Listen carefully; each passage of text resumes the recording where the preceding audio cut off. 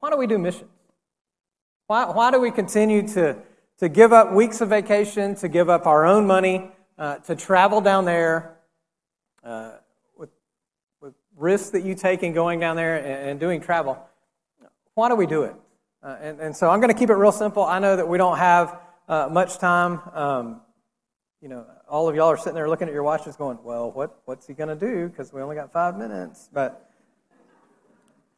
I'll respect your lunch wishes as best I can, but we will go through it quick, and I will keep it very simple. But open your Bibles to Matthew 28.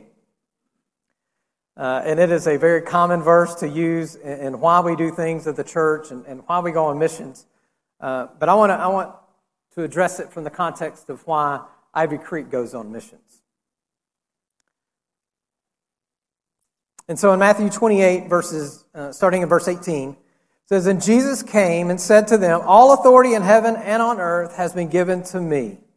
Go therefore and make disciples of all nations, baptizing them in the name of the Father and of the Son and of the Holy Spirit, teaching them to observe all that I have commanded you. And behold, I am with you always to the end of the age.'" So, let's pray. Father God, we do thank you for this opportunity to dive into your word, the opportunity that we had a few weeks ago to go to Guatemala and see your work that is being done now down there and to be a part of the places that you are working down there. Father, I ask that you be with me during this short time. May I bring glory to your name as we search in your scripture. In Jesus' name I pray. Amen. All right, so for those that have a short attention span, I'm going to give it to you all at the beginning. Here's a simple answer of why we do missions. Because God told us to. God told us to do them. Matthew tells us right there in his book, as he's writing down the accounts of Jesus and his time with Jesus, the last thing that Jesus says before he ascends into heaven is to do what? To go. To go and make disciples, baptizing them in the name of the Father and of the Son and of the Holy Spirit. Now, this is not a suggestion. This is not a guideline. This is, hey, if you feel like it, will you, as y'all are going along, will you happen to share the gospel with people? Will you happen to go make and make disciples? No, this is a command. This is exactly, this is a command that he gives, but this is the last thing he says to his disciples. He knows that this is the last time that he's going to see them face to face before he comes back. And what does he choose to tell them? To go. To go and to make disciples. But who is sending them? Under whose authority are they going to be going out amongst the people? Is it Rome? Is it the church? Is it the synagogue? Is it the religious leaders of the day? Are they telling them to go out? Is that the authority that they're going under? If you're familiar with the story at all, absolutely not. That's the last thing they wanted. No. All authority in heaven and on earth has been given to him. And now he is passing that authority on to his disciples. And so this is not some flippant authority of some king or some kingdom that's there, some earthly kingdom. This is the authority from all of heaven and all of earth. This is the authority of the most powerful authority in all of existence. This authority is from the one true God that sacrificed his one and only Son so that we can have eternal life. This is the authority that Jesus is sending out these disciples to make disciples. And what a lot of us do not realize is that same authority is what we have available to us today. You don't read in between the lines there and Jesus saying, hey, all authority under heaven and on earth has been given to me, but go ahead and do it now because right now this is when it's most powerful, when I'm giving it to you. He doesn't say as more people become disciples, the authority dilutes itself a little bit. So in 2021, you're not going to have as much authority, they're not going to have as much authority as you have right now. That's not what Jesus says. This authority is the same authority that was available 2,000 years ago, is available to us today. I am with you always, even unto the end of the age. It's that same authority. So what does this mean for Ivy Creek Baptist Church? We as believers, as followers of Christ, are to go and make disciples as individuals. So yes, sure, as a church made up of Christ followers, we as a church, our mission is to go out and make disciples as a church. What does it mean for you as a believer and as a member of Ivy Creek Baptist Church to be a part of missions? Where do you stand in your missions? What about you? Are you going? John Piper once said, you have three options when it comes to missions.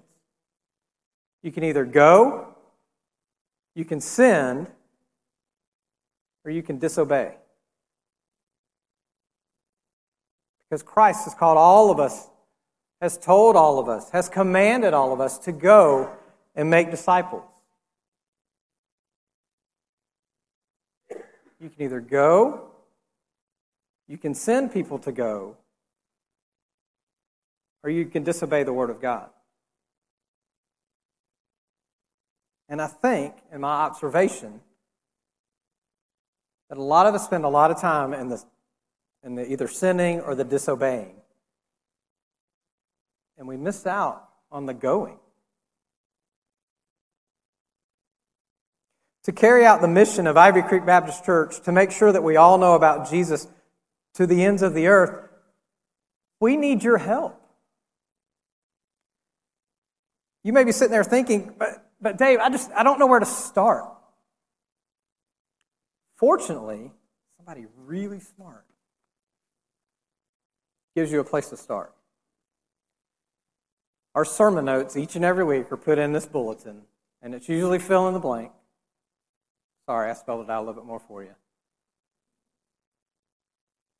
But these sermon notes are giving you hooks so that you can remember through the week what the pastor talks about so that you can apply it to your lives. This is the application of the sermon today.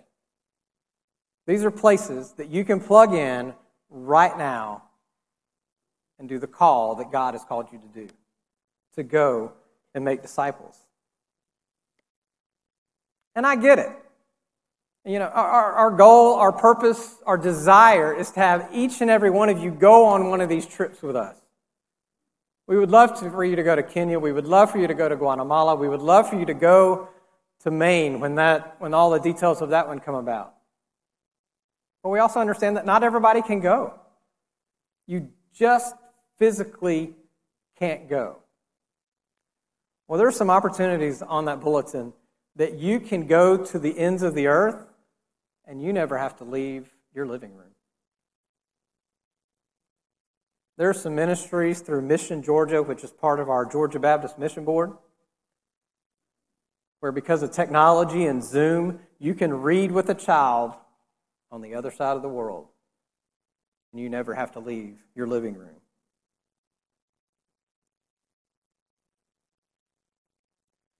How cool is that?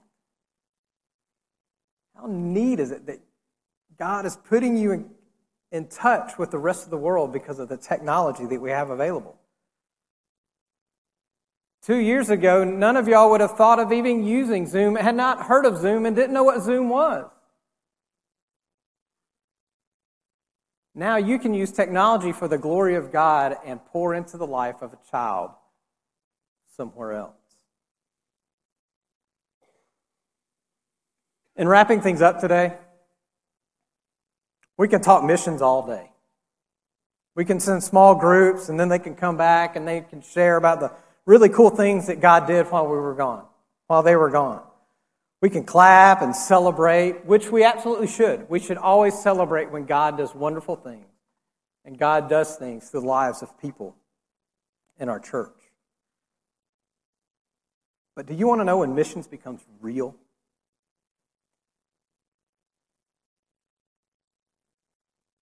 It's when you're there. when you can look into the eyes of a child and an adult and see their life change because of the divine appointment that you accepted to go and be a part of missions. God, through His grace and mercy, is working in the life of this child or this adult. And God is also on this end working in your life to get you to go on this trip, to go and be a part of His work in this world. And you have a divine appointment together. And you share the love of Jesus Christ with that person and the hope with that person. And their life has changed. It's not like all of a sudden they're going to have riches and everything comes to them and life is going to be great. No.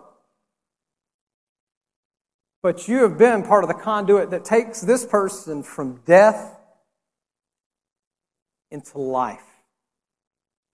And they will forever be a part of the family of God. And in the end of the age, we will all be together with Jesus, worshiping His name.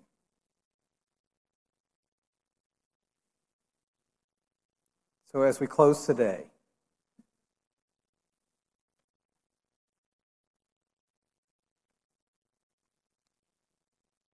I beg you to go.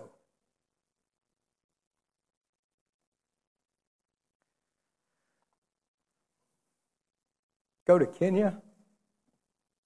Go to Guatemala. Go to Maine. Go to Beaufort. The authority of all of heaven and all of earth has been given to you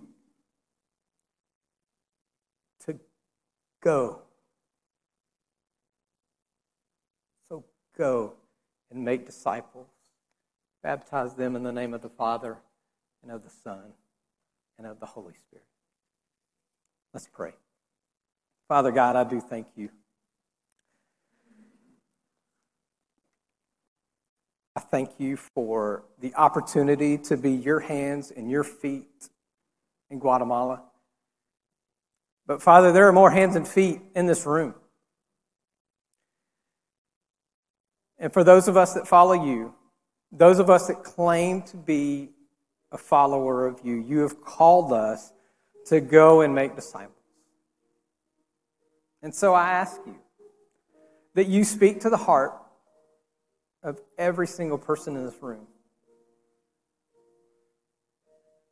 That you will work, that you will pierce their hearts. That they will be restless until they know that every person knows who you are. That every person has an opportunity to either accept or deny you. And Father, we know that work is not on us. We know that you are the one that does the saving, but Lord, we ask that you give us that desire to go and make disciples. Jesus, we love you. We ask that you be with us during this time as we come before you. In Jesus' name we pray. Amen.